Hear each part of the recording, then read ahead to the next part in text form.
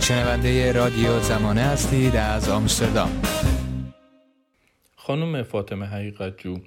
چنین به نظر میرسه که حاکمیت جمهوری اسلامی در حال بازسازی وجهه خودش در قدرت هست و ظاهراً بخشی از این پروژه بازسازی شامل یک دست کردن مجلس هم میشه و قرار دادن مجلس به دست اصولگرایان، با توجه به اینکه از طرف دیگه میبینیم تعداد بسیار زیادی از کاندیداهای جناح اصلاح طلب توسط شورای نگهبان رد صلاحیت شدن. میخوام از شما بپرسم که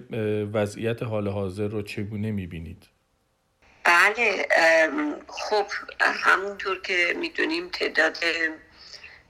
بسیاری از افراد رد صلاحیت شدن و اصولاً به نظر میرسه که نظر حاکمیت اینه که در واقع حاکمیت یک دست بشه، گرچه در دوره آقای احمدی نژاد در یک دوره مجلس و دولت و در واقع دستگاه قضایی هم که همیشه در دست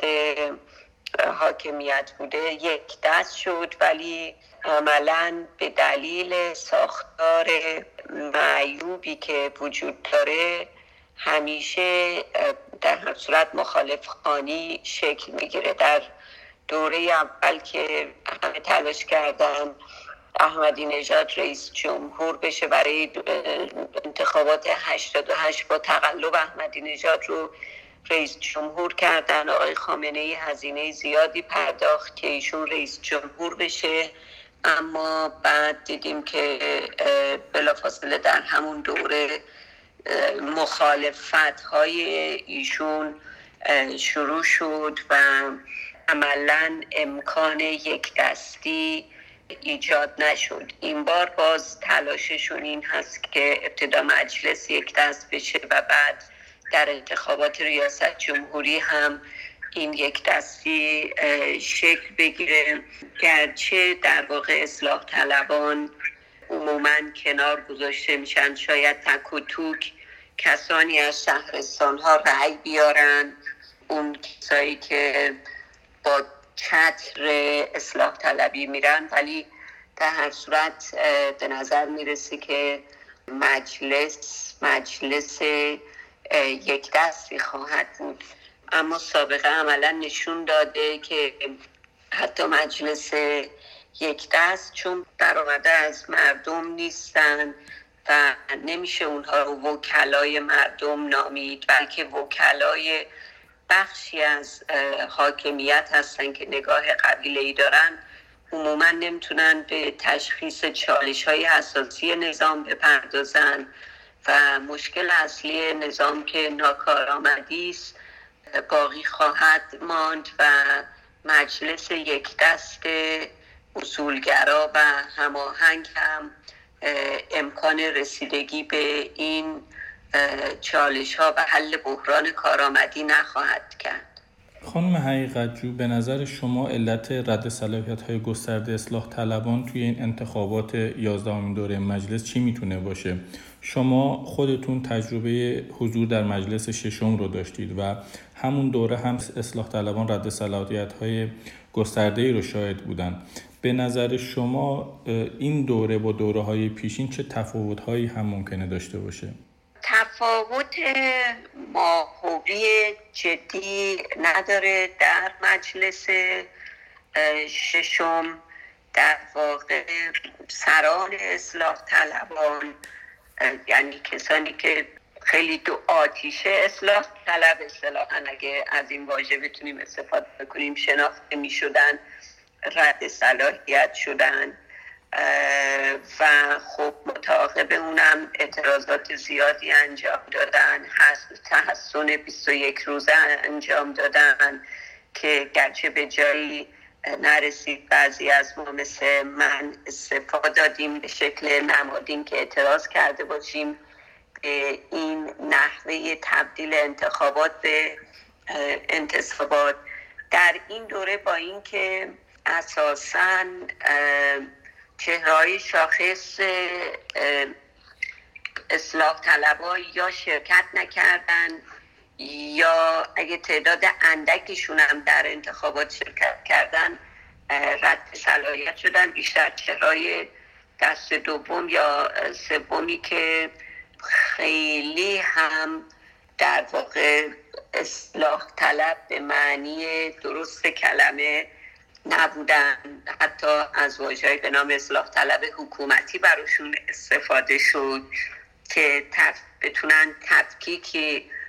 قائل بشن بین اصلاح طلبی مجلس ششم و این نوع اصلاح طلبی در مجلس دهم که بیشتر به عنوان فراکسیون امید خودش رو نشون میداد. با این بس در این حد رقیق هم حاکمیت تحمل نکرد و مرز رد صلاحیت ها به شدت بود. به نظر میرسه که تحمل آقای خامنه‌ای، بخشی از سپاه که به مهندسی انتخابات میپردازه و شورای نگهبان، از این هم کمتر شده و شکل رقیق اصلاح طلبی مثل فراکسیون امید رو هم در واقع نمیتونه برتابه و همه رو از هم رد صلاحیت میکنه. به عبارت دیگه میشه گفتش که تفاوت از رد صلاحیت کیفی به رد صلاحیت کمی هم رسیده و اساساً خامنه‌ای و سپاه تعارف به هر شکلی رو کنار گذاشتن. دیدیم که در این سخنرانی اخیر که آقای خامنه‌ای به التماس افتاد که مردم اگه منم دوست ندارن به خاطر امنیت ایران، به خاطر ایران بیایید رأی بدید، میبینیم در اون سخنرانی هم به شدت پرهیز میداره جریان‌ها و افراد رو از انتقاد به شورای نگهبان که نشون میده که در واقع شورای نگهبان مطابق دستورات شخصی ایشون داره عمل میکنه و بنابراین شاید از این جهت که اساساً اگر که اصلاح طلبها با ماهیت واقعی خودشون نمیتونن بیان رد صلاحیت هم بشن، در واقع مشکلات اصلاح طلبی رو کم میکنه. ضمن اینکه اساساً مشکل مجلس شورای اسلامی فقط این نیستش که انتخابات آزاد و سالم نیست. انتخابات به هیچ عنوان از ویژگی سلامت و آزادی که بیانیه‌اش رو مجلس قبلا امضا کرده از اون برخوردار نیست، بلکه حتی اساساً مجلس فعلی محلی از اعتبار در ساختار حقوقی برخوردار نیست. عملاً مجلس از اون کارکرد اساسی در حوزه قانونگذاری و نظارت افتاده و در واقع تبدیل به یک مجلس گوش به فرمانی شده که صرفاً نقش تزیینی برای نظام داره، همون نقش نمایشی که آقای خامنه‌ای میگه که برای امنیت ایران بیایید رأی بدید. اساساً بودن چنین مجلس هم همون نقش نمایشی رو داره و اساساً چنین مجلسی که برآمده از مردم نیست و قدرتش توسط نهادهای بالا دستی به شدت تضعیف شده، امکان پاسخگویی به ابرچالش‌های ایران رو نخواهد داشت. خانم حقیقت جو، با توجه به صحبت‌های الان شما که در واقع معتقد هستید مجلس اون کارآمدی لازم رو نداره، ولی میدونیم که آقای قالیباف مدتی پیش مانیفست نو اصولگرایی رو ارائه کردن و در حال حاضر هم لیستی به سرلیستی آقای قالیباف و یک سری دیگه از اصولگراها ارائه شده که این نوع اصولگرایی به نظر شما چه تفاوتی با اصولگرایی داره و چه اختلافی بین جبهه نوع اصولگرایان رو به نمایش میگذاره؟ آیا اصلا از نظر شما با توجه به اینکه این مجلس هیچ کارایی نداره، هیچ کارآمدی نداره، این موضوع میتونه نگران کننده باشه که این جریان مجلس رو به دست بگیرن؟ ببینید، به نظر من همونطور که گفتم چون مجلس اساساً از کارکرد افتاده و یک مجلس کاملا گوش به فرمانیه، دیگه واقعا فرقی نمیکنه که نخود تو اونجا باشه یا لوبیا توش باشه. از این حیث واقعا حتی وقتی شما مانیفست نو اصولگرایی رو میخونید تفاوتی با اصولگرایی نداره. به همین دلیل هم هست چهره‌های بارز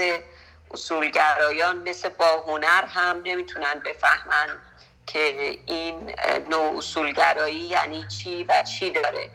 اون چیزی که من از مانیفست نوع اصولگرایی برداشت کردم بیشتر تفاوت سلیقه در یک جریان هست که به جای اینکه از رنگ مشکی خوششون بیاد از رنگ قهوه‌ای خوششون میاد. تفاوت عمده‌ای من نمیبینم، گرچه در این مانیفست اومدن سخنانی به انتقاد در واقع پرداختن مثل ارزشگرایی سلیقه‌ای به جای کارآمدی نظام، سیاست ورزی رانتی با ساختاری از بالا، اقتصاد نهاد محور، پیمانکاری فرهنگی، اولویت دادن به دغدغه‌های جریانی، عدم باور به جایگاه مردم، داشتن نگاه مرکزگرا و در واقع فاصله گرفتن از زیست مردمین ایرادایی که این مانیفست بهش اشاره کرده، ولی عملا خود همین افراد شاخص این جریان مثل قالیباف اساساً همین مشکلات رو دارن. اگر به خود همین مانیفست نگاه کنیم، گرچه مانیفست داره میگه که سخن از مردم باوری به میون میاره، ولی وقتی واردش میشیم که خب حالا معنی مردم باوری یعنی چی، بلافاصله میبینیم که مبنای مردم باوریش همون بر مبنای اشداء و علل کفار هست. بلافاصله تفکیک میکنه که باید با معاندین و عناصر برانداز در واقع مرزبندی کرد و وقتی که میگی عنصر برانداز کیه، در واقع همین کارهایی که همین الان دارن انجام میدن همینه. هر کسی رو که مطابق سلیقه‌شون نیست به عنوان برانداز به حساب میارن. یا وقتی سخن از مردم محوری میکنن، کجا آقای قالیباف یا بخشی از این جریاناتی که به نام نوع اصولگرایی خودشون رو میشناسن اومدن نسبت به رد صلاحیت‌های شورای نگهبان اعتراض کردن. بنابراین من هیچ تفاوت معناداری بین جریان نوع اصولگرایی و این نمیدونم، تنها تفاوتش اینه که آقای قالیباف ناراحتی که در انتخابات قبلی قالیباف رو کنار گذاشتن، از رئیسی حمایت کردن، حالا در واقع یک شعبه جدیدی رو درست کرده، حالا میخواد یه اسم جدیدی بذاره، سخن از نوگرایی و جوانگرایی بیاره که اینا در واقع ظاهره. وقتی این مثل کف روی آبه که وقتی این کف روی آب این رودخانه رو کنار میزنی تهش همون جریان گلالود قبلیست، تفاوت چندانی با هم ندارن. تنها تفاوت سلیقه است، هیچ چیزی بیشتر از این نیست. این جریان هم به اعتبار کارنامه آقای قالیباف در شهرداری تهران نخواهد توانست به چالش‌های ناکارآمدی این نظام پاسخ بده. نه تنها به دلیل اینکه مجلس در رأس امور نیست و تبدیل به یک جایگاه فرمایشی شده، حتی اگر این مجلس در رأس امور بود و جایگاهش هم جایگاه واقعی بود، یک نهاد تضعیف شده نبود، باز شخصیت قالیباف، کارنامه قالیباف نشون میده که عملاً توانایی پاسخگویی به چالش‌های داخل کشور نخواهد داشت. بنابراین پیشبینی من اینه که مجلس 11 یک مجلس شدت ضعیف، غیر کارشناسی فرمایشی، تندرو، پرحرف و سطحی خواهد بود. چیزی بیشتر از این نمیشه انتظار داشت. میدونیم که در هر صورت روز 2 اسفند قراره که این انتخابات 11مین دوره مجلس برگزار بشه. با توجه به حوادث ماه‌های گذشته از جمله اعتراضات آبان و دی‌ماه و ساقط کردن هواپیمای مسافربری اوکراینی، شما چشمانداز این انتخابات و حضور و شرکت مردم رو چجوری می‌بینید؟ انتخابات به شدت سرده. این سردی انتخابات از 8 ماه پیش 9 ماه پیش قابل لمس بود. تصور می‌کردیم که شاید تنور انتخابات وقتی نزدیک انتخابات میشه کمی گرمتر بشه، ولی کشتار آبان ماه، سرکوب مردم، تنش‌هایی که با آمریکا داشتیم، در واقع برخورد بسیار زننده با مردم بعد از اسقاط هواپیما، تمام اینها از جمله مواردی مثل حرکات روی غار شتر بود که به نظر من باعث شد که اساساً بیشتر به سردی فضای انتخابات گرم بکنه و فکر نمی کنم تو به میری‌های آقای خامنه‌ای هم که تو رو خدا منم دوست ندارید بیایید رأی بدید اثری داشته باشه. میزان شرکت کنندگان در شهرهای سیاسی مثل مشهد، اصفهان که به شدت ضعیف و حداقلی خواهد بود، در بعضی از شهرستان‌ها خب مسائل قومیتی، شهری، قبیله‌ای مؤثر، در اونجا هم کم خواهد بود، ولی در هر صورت مشارکتی در اون شهرهای به شدت کوچیک خواهیم دید به خاطر شرایط سنتی اون شهرها. ولی به طور کلی من فکر میکنم که میزان شرکت کنندگان هم باشه. منتها مشکلی که داریم ممکنه که مثل همیشه دستکاری کنن، آمار رو درست نشون ندن. به عنوان سوال آخر خانم حقیقت جو، در حال حاضر در مجلس دهم از 290 نماینده تنها 17 نماینده زن هستند. با توجه به اینکه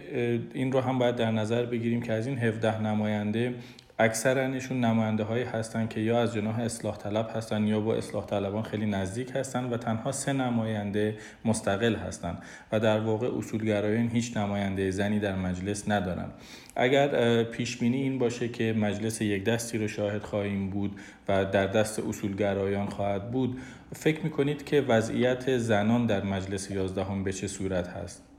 به نظر من به لحاظ کمی تعداد زنان کاهش پیدا میکنه. چند تا از چهره‌های اصولگرا مثل الهام امینزاده وارد مجلس میشن احتمالاً، که اساساً دغدغه اونها هم تعریف سنت زن هست که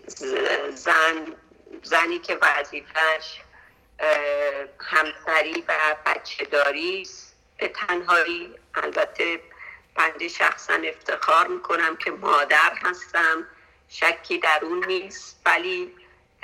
تنزل ظرفیت‌های زن به امر خانه‌داری، مادری، همسری اچافیه که به زن میشه و اساساً بیشتر دغدغه مجلس 11 به نظر میرسه که سیاست هایی باشه که به تشدید و تقویت خانواده از منظر خودشون